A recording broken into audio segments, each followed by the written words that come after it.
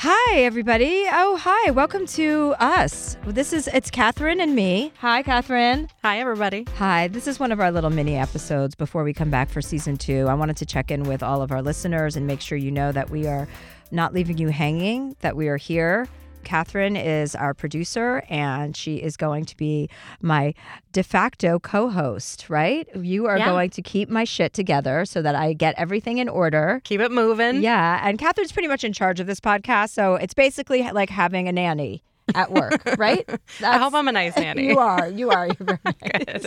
So, yeah, you guys, I'm really excited because I'm in love. I'm in love with somebody that I've known for like 18 years. He used to be on my show, my old show, Chelsea Lately. His name is Joe Coy. Yay. And he was like my little brother. So I just really never thought that I would let that happen or would be interested in that happening. And I hadn't seen him for a really long time, but he used to be on my show all the time. And we always had a great bond, but it was never anything more than a friendship. And then I think about a year and a half ago, he reached out to me because he wanted a blurb for his book that was coming out called Mixed Plate. And I'll never forget, he texted me and said, "Hey, can we talk on the phone?" And I wrote, "Not if you're going to hit on me." And he wrote, "God, Chelsea, what's wrong with you?" And then I was like, "Okay, you can call me." But he FaceTimed me. And so I didn't like FaceTime. Mm-hmm. Now I like FaceTime because he's forced FaceTime on me. But we kind of reconnected. And then I went to Whistler. And then he called me almost every day when I was in Whistler, FaceTimed me, which means I rarely answered, but he just kept FaceTiming me and FaceTiming me and FaceTiming me. And, you know, no one could come to Canada because of COVID and all the borders were closed and I got in by the skin of my teeth. So I just never really thought about it. And then when I came home, we started hanging out and everyone kept saying to me, like, when are you and Joe Coy going to get together? I'm like, it's never going to happen. Like, it's not like that. It's not like that. And then one day, One day he walked in, I was performing in Vegas and he came to my show and he walked into the Mirage, into the hotel room, and my sister and a bunch of my friends were there. And I just thought, oh, like this is okay, now this is going to happen. Like just the energy shifted? It was just I just saw him in a different way. And I definitely think therapy made me look at him through a different lens, even though it took me a year to see. He was never going to make a move on me because he really valued our friendship. So I basically had to get to the point where he tried to convince me it was my idea, even though I know it was his idea all along. He wanted me to believe that I've had a crush on him for 18 years, when really the truth is that he's had a crush on me. But whatever, we're not going to, parse words. We'll have him on the podcast at the beginning of season 2 so we can both tell our versions of the story. But it's basically like Harry met Sally, but he's Sally and I'm Harry. And I have to say, I would never, ever shout from the rooftops about a dating situation unless I felt completely different than I've ever felt before. And I have to say that all of my work, like therapy, internal work, and trying to self-awareness, meditation, all of those things really contributed to me being able to be in a healthy relationship with somebody who just is so healthy. Mm-hmm. I said to him the other day that I found cellulite on my arm. He goes, "You know how hot that is? I love cellulite." And I'm like, you make me want to do anal. Like those kinds. If men could just talk to women like that, then everything would be fine in the world. If men could just tell women that every shortcoming, every self-conscious thing that they have, every insecurity, if they just sat there and he calls me every morning and all the time is just, everything he says is right. And I want to write a handbook. Well, I'm going to write a book called The Filipino Inside Me. Or no, The Filipino in Me. Well, I haven't decided on the title, but don't steal it. And it's going to be a handbook for men and men how they need to treat women. Like everywhere I walk, he just follows behind me and picks up everything I put down. My purse, my sunglasses, my lip balm, my phone. He just follows me around and picks it up. Never lets me hold anything. Never lets me do anything for myself. I mean, it's just like exceeded any dream I've ever had about how any man could ever be. And now I'm done for. So I'm with him. And he has sleep apnea. So he basically looks like an octopus every night. When he goes to sleep, he hooks up this machine, this plastic bubble that wraps around his nose and over his mouth. And then it's a strap behind his head. And it's a box and a cord that he connects. It's like basically living with somebody from Jurassic Park every night. And I'm okay with it. I mean, I'm okay with sleeping with somebody who has a loud hippopotamus in the room. That is love. That is love. So I'm in love, and I plan on staying this way, for forever, really, with him. And I just wanted to share that with you guys and the audience, because I know a lot of women out there, think, oh, God. And I really was ready to just assume that I would be by myself for the rest of my life because of the way that I feel about, not all men, but certain types of men are really discouraging. And they make you feel like, oh, God, I'm never going to be with anybody smart enough or cool enough or kind enough. And I just thought, oh, I'll be alone. I'll be fine. I've got money. I've got friends. I've got my family. Like, what do I really need? Do I need all of that? So for that to come along into my life means that there's a plan for everybody, and everybody's going to get what they're supposed to get. And it makes me believe that everyone's going to be fine now.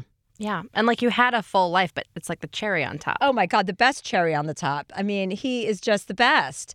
Funny, tells me to shut the fuck up. I love that. He's like, hey, Chelsea, why don't you shut the fuck up now? I love that. So hot.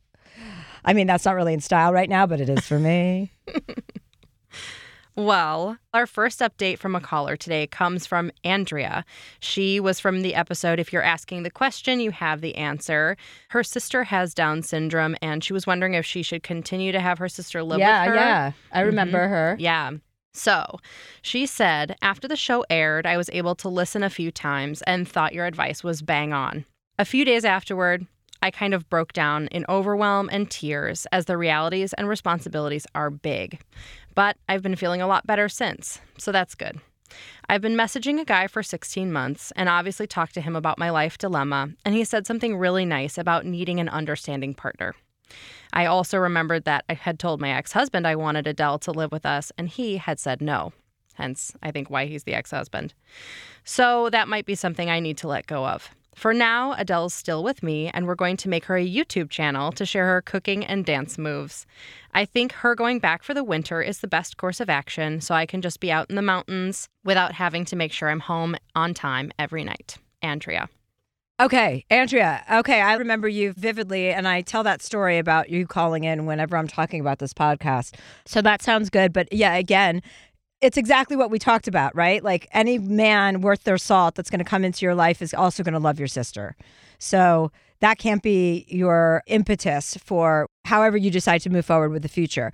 So I understand she's going back, and maybe it is too big of a responsibility for you, but to put a man that you haven't met before your sister doesn't make any sense either. And I'm glad you re-listened to the podcast and keep us updated. And I like the guy that you've been talking to for 16 months, but like, when is that party going to get started?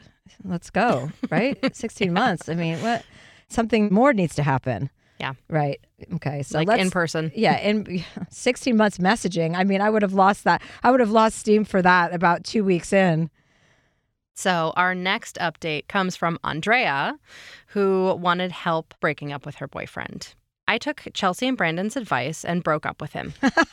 Oh, God, that sounds so terrible. It was hard, and at the beginning, he took it very well. It's been rocky ever since. He wanted to keep talking as friends, but I found it hard to differentiate the before and after, so I told him I needed distance.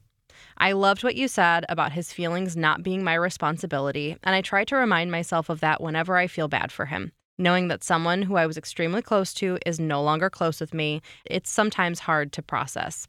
Otherwise, I feel great. I love being single and everything that comes with it. Andrea. Oh, I love that update. And also, about someone else's feelings not being your responsibility, feeling bad for somebody is totally normal. That doesn't mean that you get back together with them. All you have to think about is if somebody got back together with you because they felt sorry for you. Would you ever want somebody to date you out of pity? No. So that's your answer on that front too. And it's nice that you feel sorry for him, but he's going to be fine. Everybody survives breakups. They happen all the time. So I'm proud of you. That's exciting. Our last update for today comes from William, who was dealing with codependency issues, and he had gotten divorced. And then when he went on another date, he found himself like immediately thinking this was his person every single time. He was a teacher, he was in a band, and he had written about these dates that got him ghosted after he read too much into the connection. He says, I found Chelsea and Brandon's advice to be absolutely spot on. The most controversial advice, when I told other friends about it, was the one text rule. Remember, he had said, well, I only text people a couple of times if I haven't heard back from them. And you said, no, you get to only text them one time and then it's done. I've implemented it and have had positive results. No one gets scared off anymore, and I shake loose those that aren't interested. What was controversial was when I told my female friends about this rule, they said, "What? That's terrible. I want someone texting me all the time so I know they're interested." Both of my friends, like me, suffer from codependency issues. I admire Chelsea's ability to separate sex from emotions.